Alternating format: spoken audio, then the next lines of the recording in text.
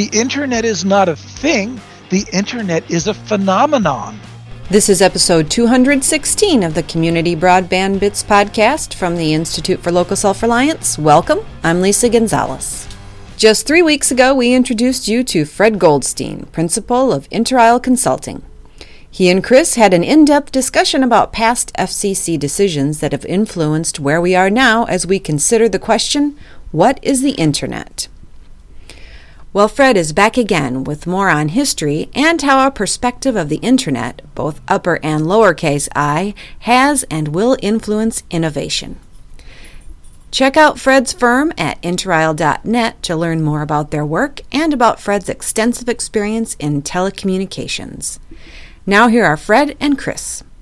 Welcome to another edition of the Community Broadband Bits podcast. I'm Chris Mitchell, and today I'm returning with Fred Goldstein, a principal of the Inter-Isle Consulting Group. Welcome to the show.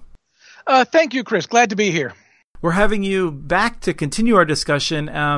Previously, we got into a longer history of how we got to the Internet. I think in some ways the telecommunications policies that allowed the Internet to develop. And when we finished, you had just told us what the Internet is. Now, I wonder if you wouldn't mind just briefly reminding people what the Internet is. Sure. I define an Internet as a voluntary agreement between network operators to exchange traffic for their mutual benefit. And voluntary means it's like a real business, not a monopoly, not regulated. They agree on the prices. They haggle on prices. They interconnect how they want, when they want, for prices they can agree to. And they exchange traffic for their mutual benefit, but it's not the underlying network. The Internet is the computer-mediated interconnection between networks, and the networks are a higher layer than telecommunications, which is the raw exchange of bits. Now, I wonder if conceptually, would it make sense to think of this as, in a metaphor, traffic is not the road, right? Traffic is the things on the road. And if the roads were telecommunications, the Internet would be traffic, as we think of our daily commutes and things like that. That's a very good analogy. The idea being that right. The Internet is the cars riding on a road, and the road is the telecom layer, and the vertically integrated model we have now is that Interstate 90 has become the Chevrolet highway, and only Chevrolets are able to use it. Right. And so when it comes to the Internet, I think, and this is something that I've been railing about because it drives me nuts that the AP style manual has stopped making it capital. But when we talk about the Internet, is there really one major Internet at this point? Or, am I thinking of it incorrectly? Some people don't know whether Internet is uppercase or lowercase. The answer is there is an Internet, uppercase, called the Internet, capital I, is a prototype. There is one public Internet that we call the Internet, capital I. This is like, there are a lot of country clubs where, rich folk around the country hang out. But in Brookline, Massachusetts, there is the Country Club. And the Country Club was founded in the 19th century, and it was, caught on. Other rich people around the country said, we'll open our own country clubs, and they use the term country club generically. And it's the same thing with Internet. There is one original Internet, but there can be other Internets. Well, at least there can if the telecommunications is made available. One of the problems with the FCC's understanding is that they think that all progress halts when the Internet happened. The Internet is a essentially finished model, and all you need to do is turn up the speed of the access pipes, and magic just continues to get better. But that's ridiculous. The Internet was always an evolving technology, and it's based on early 1970s ideas. TCP/IP was specified first, TCP 1974, IP version 4, the only version that works, 1978. Yes. And so, people talk about evolving the phone network from old TDM to new IP. IP is older than TDM. They're going backwards. IP was a lab hack that demonstrated certain principles. but it's not an ideal protocol. This is something that I always think about. From my days, I used to program, and one of the things that I learned early on was that a lot of times when you think this will just get me from A to B and then I'll do something better, you never come back. You're always stuck with that barely working bridge, and that's IP in many ways, although it's gotten us quite far. It's gotten us far, but it's gotten us far with such brute force. It's a monoculture that people are taught, but if you actually objectively look at it, you realize it's a 1970s lab hack that grew out of control. And that's why we don't have adequate security. It was not designed for security. It was designed to be a closed network, that security by who's allowed to attach, right? Not the public. Security or privacy, for that matter, which are related but not necessarily the same. Absolutely. And why it doesn't provide reliable quality of service, it wasn't designed to. There was a telephone network at the time, and it was explicitly designed not to compete with it. So you have all these variations where the internet's being used for things it wasn't designed to do. So one can certainly posit other internets, and there are other internets. Private companies and industries. Just to give an example, we've heard of the SWIFT network that the Society for Worldwide Interbank Financial Transfer recently got hacked. It's an extremely secure network, but a bank in Bangladesh got hacked, giving hackers the ability to use SWIFT to steal money. But the SWIFT network is in effect a private internet of the banking industry worldwide that uses its own techniques to be extremely secure. And that's one of the parts of that is it's very closed access. Airlines have closed internet. When you have multiple companies exchanging data with one another, that's an internet. The big I public internet is the one that benefits from worldwide access. So that's where you put public things. I work with public safety clients who run a private internet. So the fire and police departments don't want their traffic exposed to the public. There are very carefully controlled gateways for logging in VPNs between the two, but it's a private internet. And many, many public safety agencies around the country and around the world and other government agencies build private internets. So sure, it's not that there's one internet, but there is the internet, which is the big one that is the most insecure. To imagine a second big internet or a second very large public internet is almost inconceivable, because if you were trying to build something like that, at some point I think you'd want to interconnect to the larger internet, the original big internet, and at that point you would be a part of the big internet. It depends on how you connect. The thing is, if you were to build another internet, it wouldn't be using the same wide open policies and wide open protocols. So you'd connect, but you'd probably connect through gateways that gave secure, limited interconnection. Essentially, by definition, when you can exchange raw IP packets, you're on the same internet.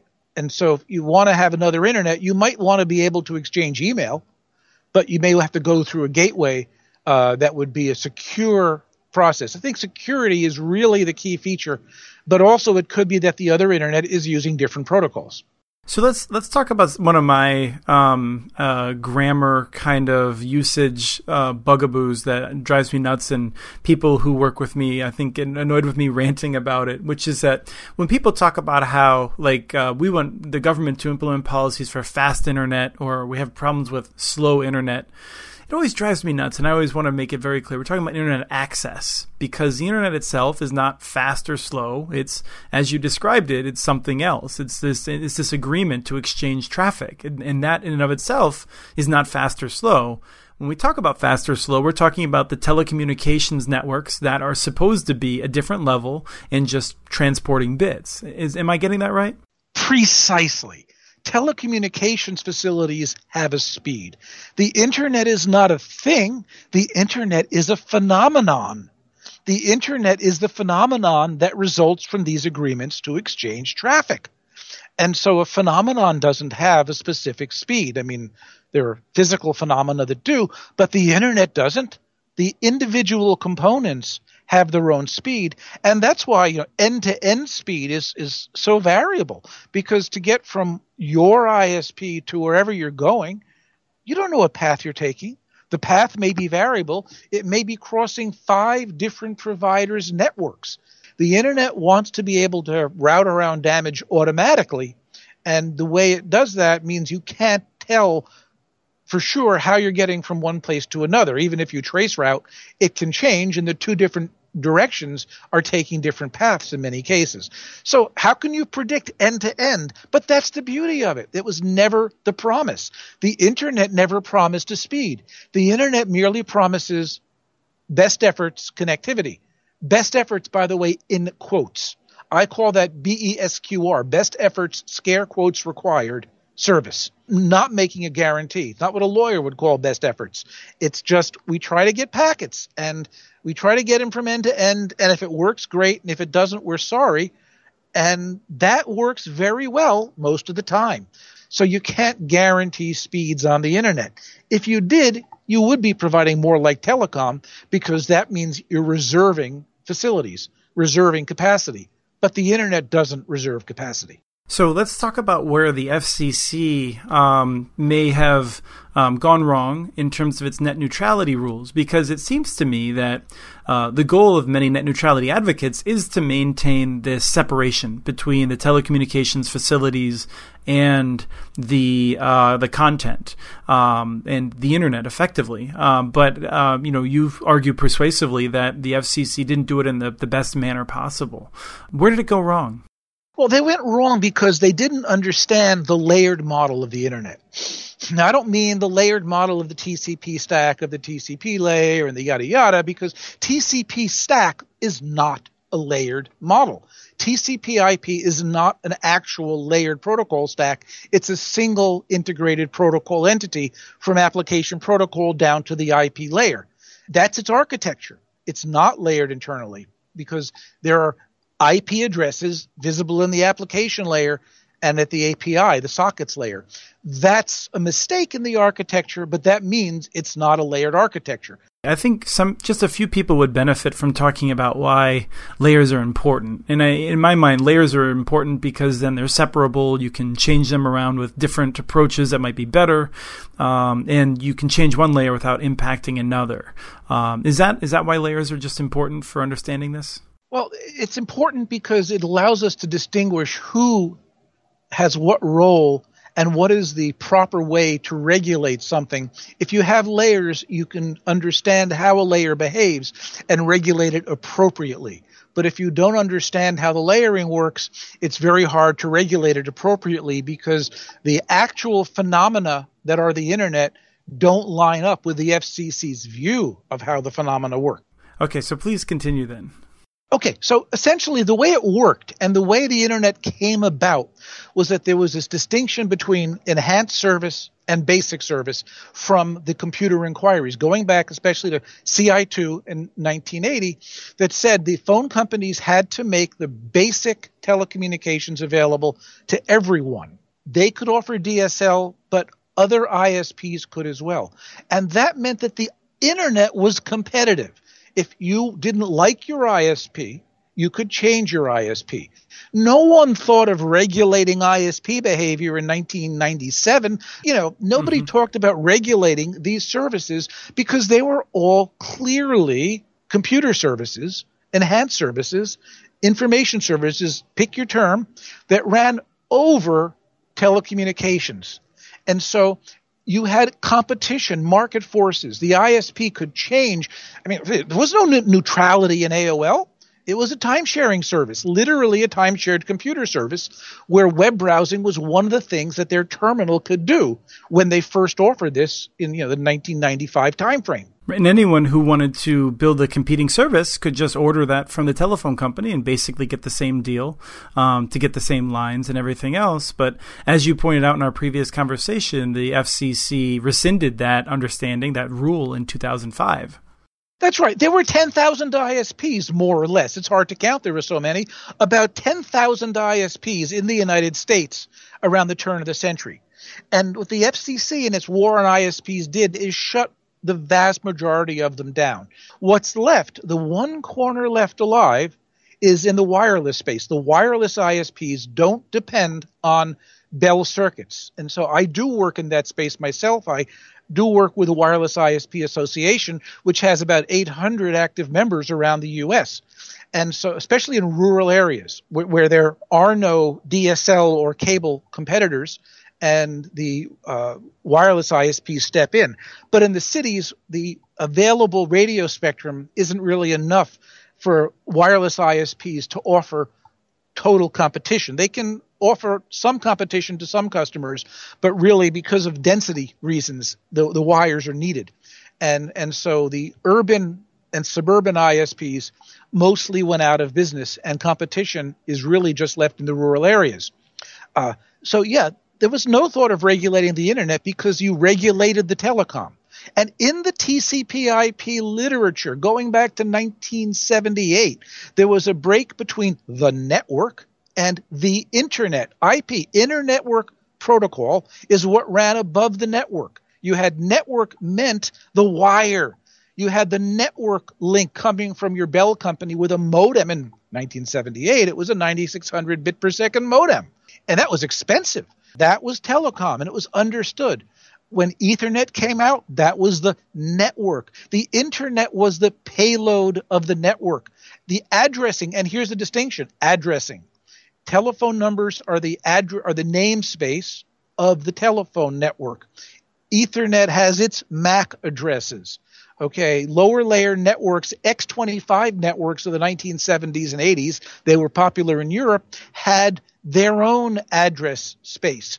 And so the underlying network had an address space and an underlying protocol that was not IP, and IP was in the payload of that network. A very, very clear carrier versus payload distinction. The internet was the payload. Right. So if we think about that for a second, you might say, a bus stop is an address, and I, as a person, get on the bus, and the bus doesn't really care who I am or what my goals are or anything else. Its goal is to get me from place to place, and then I get off the bus and I have my payload with me and I go about my business.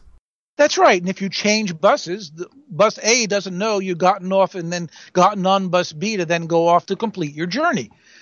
But of course, in the real world, you sometimes have to take more than one bus. And in the internet, you have to take many networks. It's an inter-network.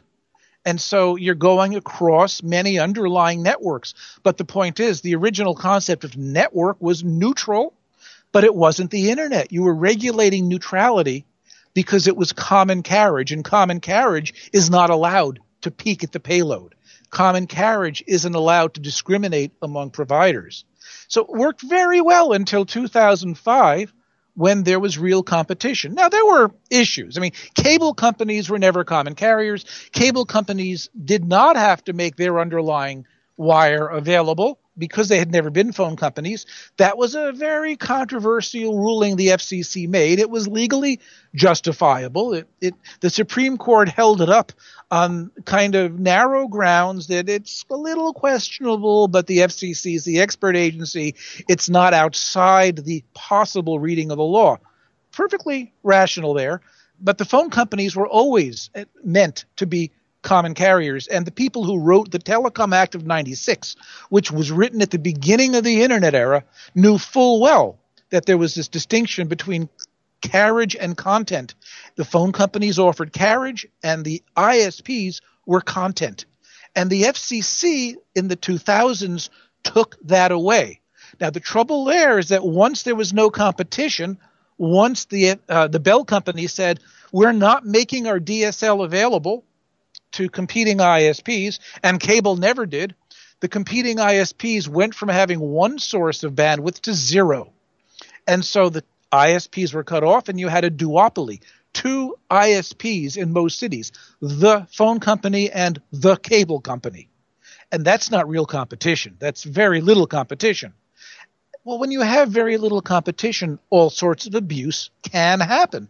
And the Bells were really looking at doing some things that were really pretty bad. They wanted to charge by the application the way CompuServe did 20 years earlier.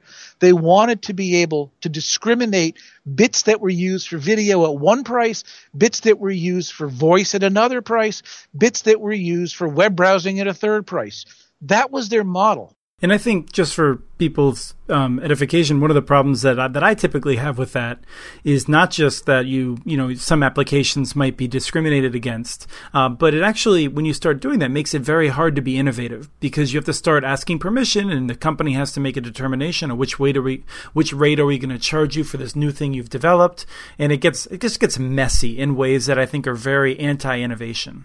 Precisely, Chris. It's very anti-innovative. They wanted to milk the money rather than allow innovation. And that was a real threat. Now, the obvious answer was allow competition. Competition brings innovation. But the FCC in 2005 didn't want competition. The trouble is the term network neutrality was coined in 2005, and instead of being applied to what was the quote-unquote network in old terms, people saw the internet as the network, and people wanted to regulate IP transport. People wanted to regulate ISPs, and let's face it, the bell companies and cable companies were calling themselves ISPs. And so the FCC later, politics made this necessary, came out with rules to regulate ISPs. So now we have this topsy-turvy world where they've deregulated the telephone companies, who are still largely a monopoly, and regulated the ISPs, who are the ones the law was meant to not regulate. And so they've stifled progress. They've decided that the progress that's needed, the rules for quote-unquote network neutrality, are in fact rules of regulate the internet that are designed to allow certain applications to work without discrimination, primarily video. The FCC really wants to make sure Netflix can compete with cable, and this goes back to the stovepipe system at the FCC, where the Media Bureau regulates cable and are absolutely afraid to do anything to open up cable systems per se.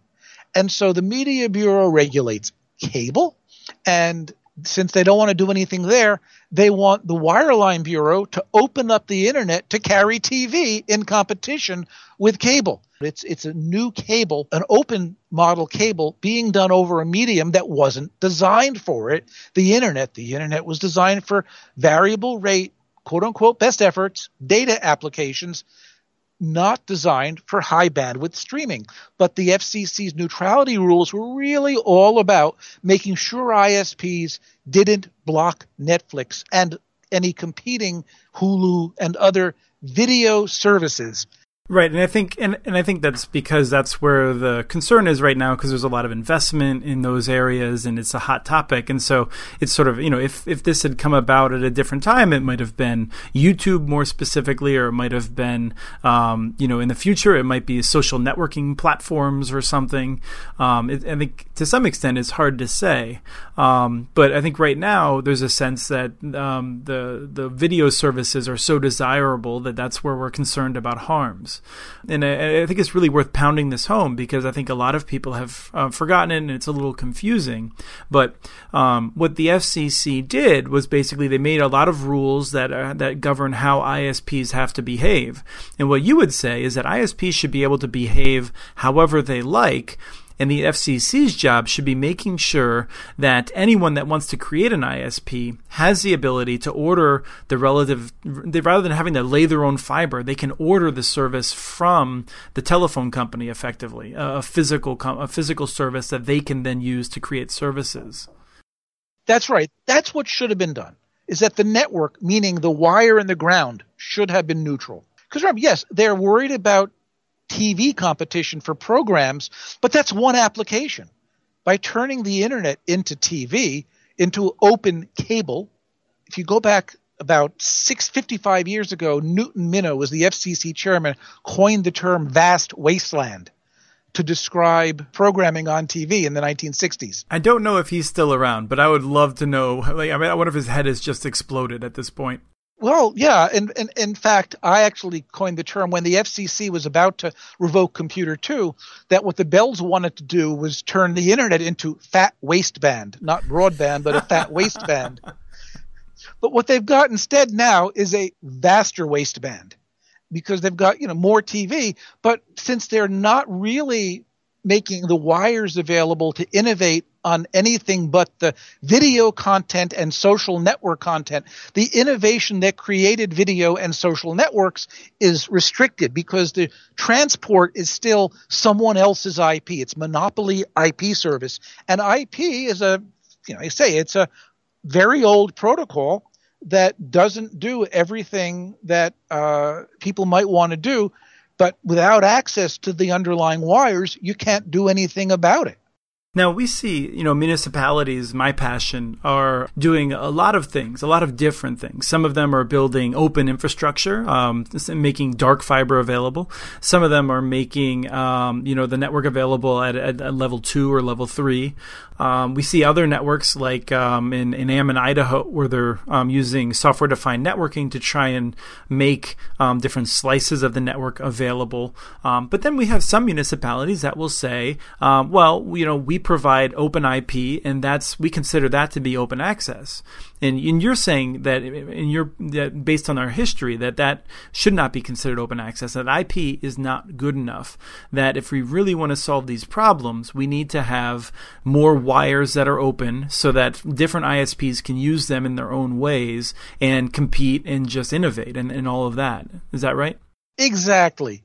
The IP, internet IP services make many, many decisions as how they operate, how they prioritize, how they set parameters that impact the performance. That should be competitive. What the physical networks should make it available as a quote-unquote layer 2 service or a layer 1 service.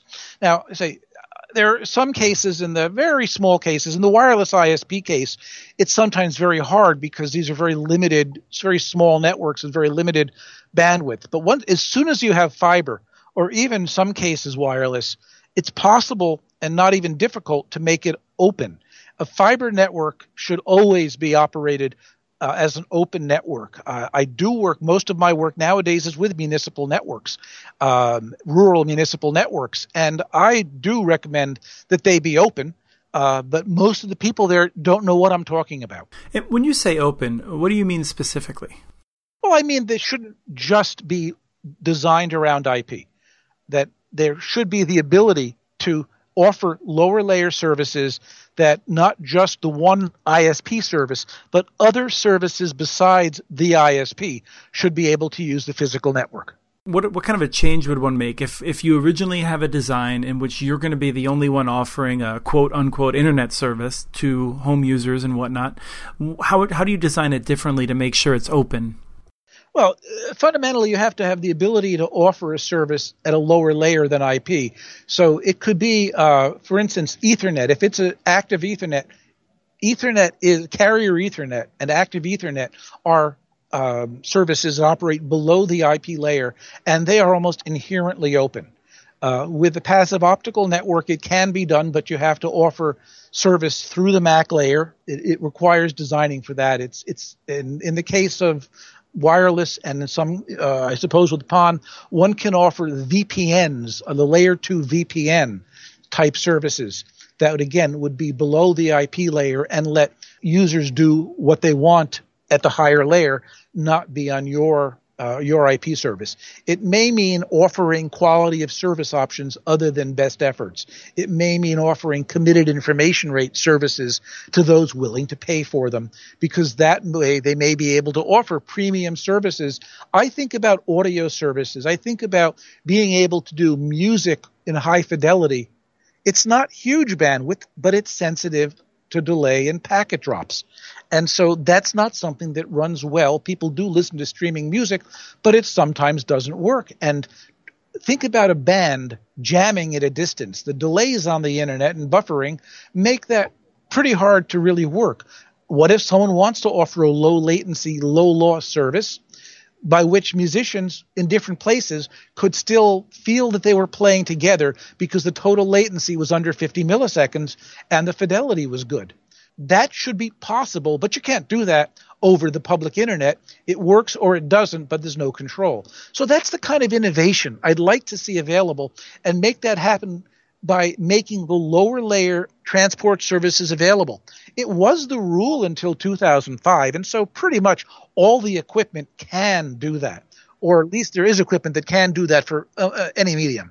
And I think it's worth just thinking about that for a second. If you were a company that was specializing in making this service available, right now, theoretically, if you wanted to do that and you and I wanted to purchase this service, that company might have to literally build a fiber connection to our houses.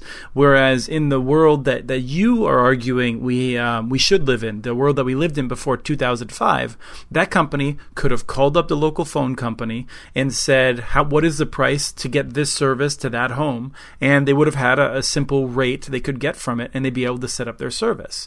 And I think we're trying to move back to that world. And in my mind, it's going to start to some extent with these municipalities and really innovative small companies that are also doing this, WISPs in rural areas that I think are really progressive, thinking about the future of the internet.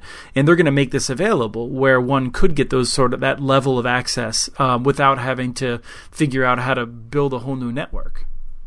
That's right. And that's what should be. Think about it. You've got a piece of fiber. It has almost infinite capacity. There's enough capacity on a strand of fiber going to a home to make everyone happy.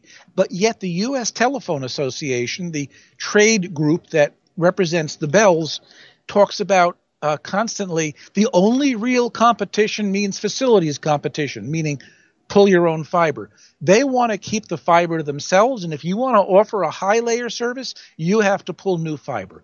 That's ridiculous. That's like saying we've got to level the streets, level houses, and put in a new highway in order to have Toyota compete with General Motors. And that's the way the Bell companies are thinking. And they've got an FCC that's sitting there saying, yeah, I guess that's okay. We should have lots of different companies pulling fiber. That's crazy. The FCC, its action, I think we would both agree, has mitigated some of the harm that the monopoly providers could do. But it's also clear, I think, that if the FCC had gone with that direction, they would have had just tremendous pushback. I mean, I think that the kind of fighting we saw on the net neutrality rules that they proposed, we would have seen maybe tenfold increase of lobbying and frustration and anger from the telephone companies if the FCC had moved in that direction.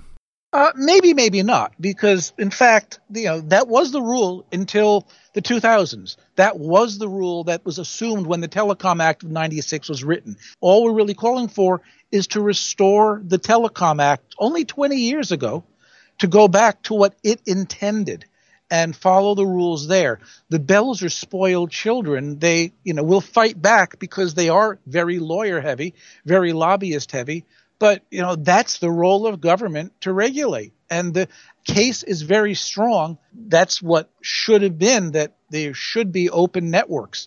And they aren't providing open networks, and the internet suffers. They're trying to regulate the internet at a layer that isn't designed to work that way. They're using the wrong tools. Like I say, the arm without an elbow, because without the layer boundary between the underlying telecom network and the IP network above it, the flexibility of that bending elbow, the flexibility is missing. Vertical integration is always going to cause tension. And what they're doing now is regulating the vertically integrated networks to make sure they're safe for Netflix. But that doesn't mean they're safe for the next thing to come along. They're really harming the potential for future innovation and not really helping bring about competition where it's needed. I think you're right. I mean, in fact, I would say that I'm strongly in agreement with you. But I wanted to make sure people had a sense of, I think, why the FCC might not be moving in this direction. Even if the FCC did, I think Congress, I could imagine Congress being much more vociferous in overturning it. And that's because I think the telephone companies would go to Congress and say, it's not fair, which is what everyone says to Congress, I'm sure. But they would say, it's not fair. The cable companies can make all of this money and be closed, and we're just like them, and we want to be just like them, and we should be treated like them. And so, just so people are aware of the political argument that I think is used against this ruling. Now, the other thing that you and I haven't talked about, I think, is just that It is so preferable to have bright line, simple rules as a regulator to enforce rather than very complicated ones. And you're proposing that we go back to a very simple rule that would be easy to enforce, whereas what we have now is a more complicated rule, which is more difficult to enforce and is great for lawyers, perhaps, that have these, the firms that are representing the companies and whatnot. But it's really bad for the rest of us.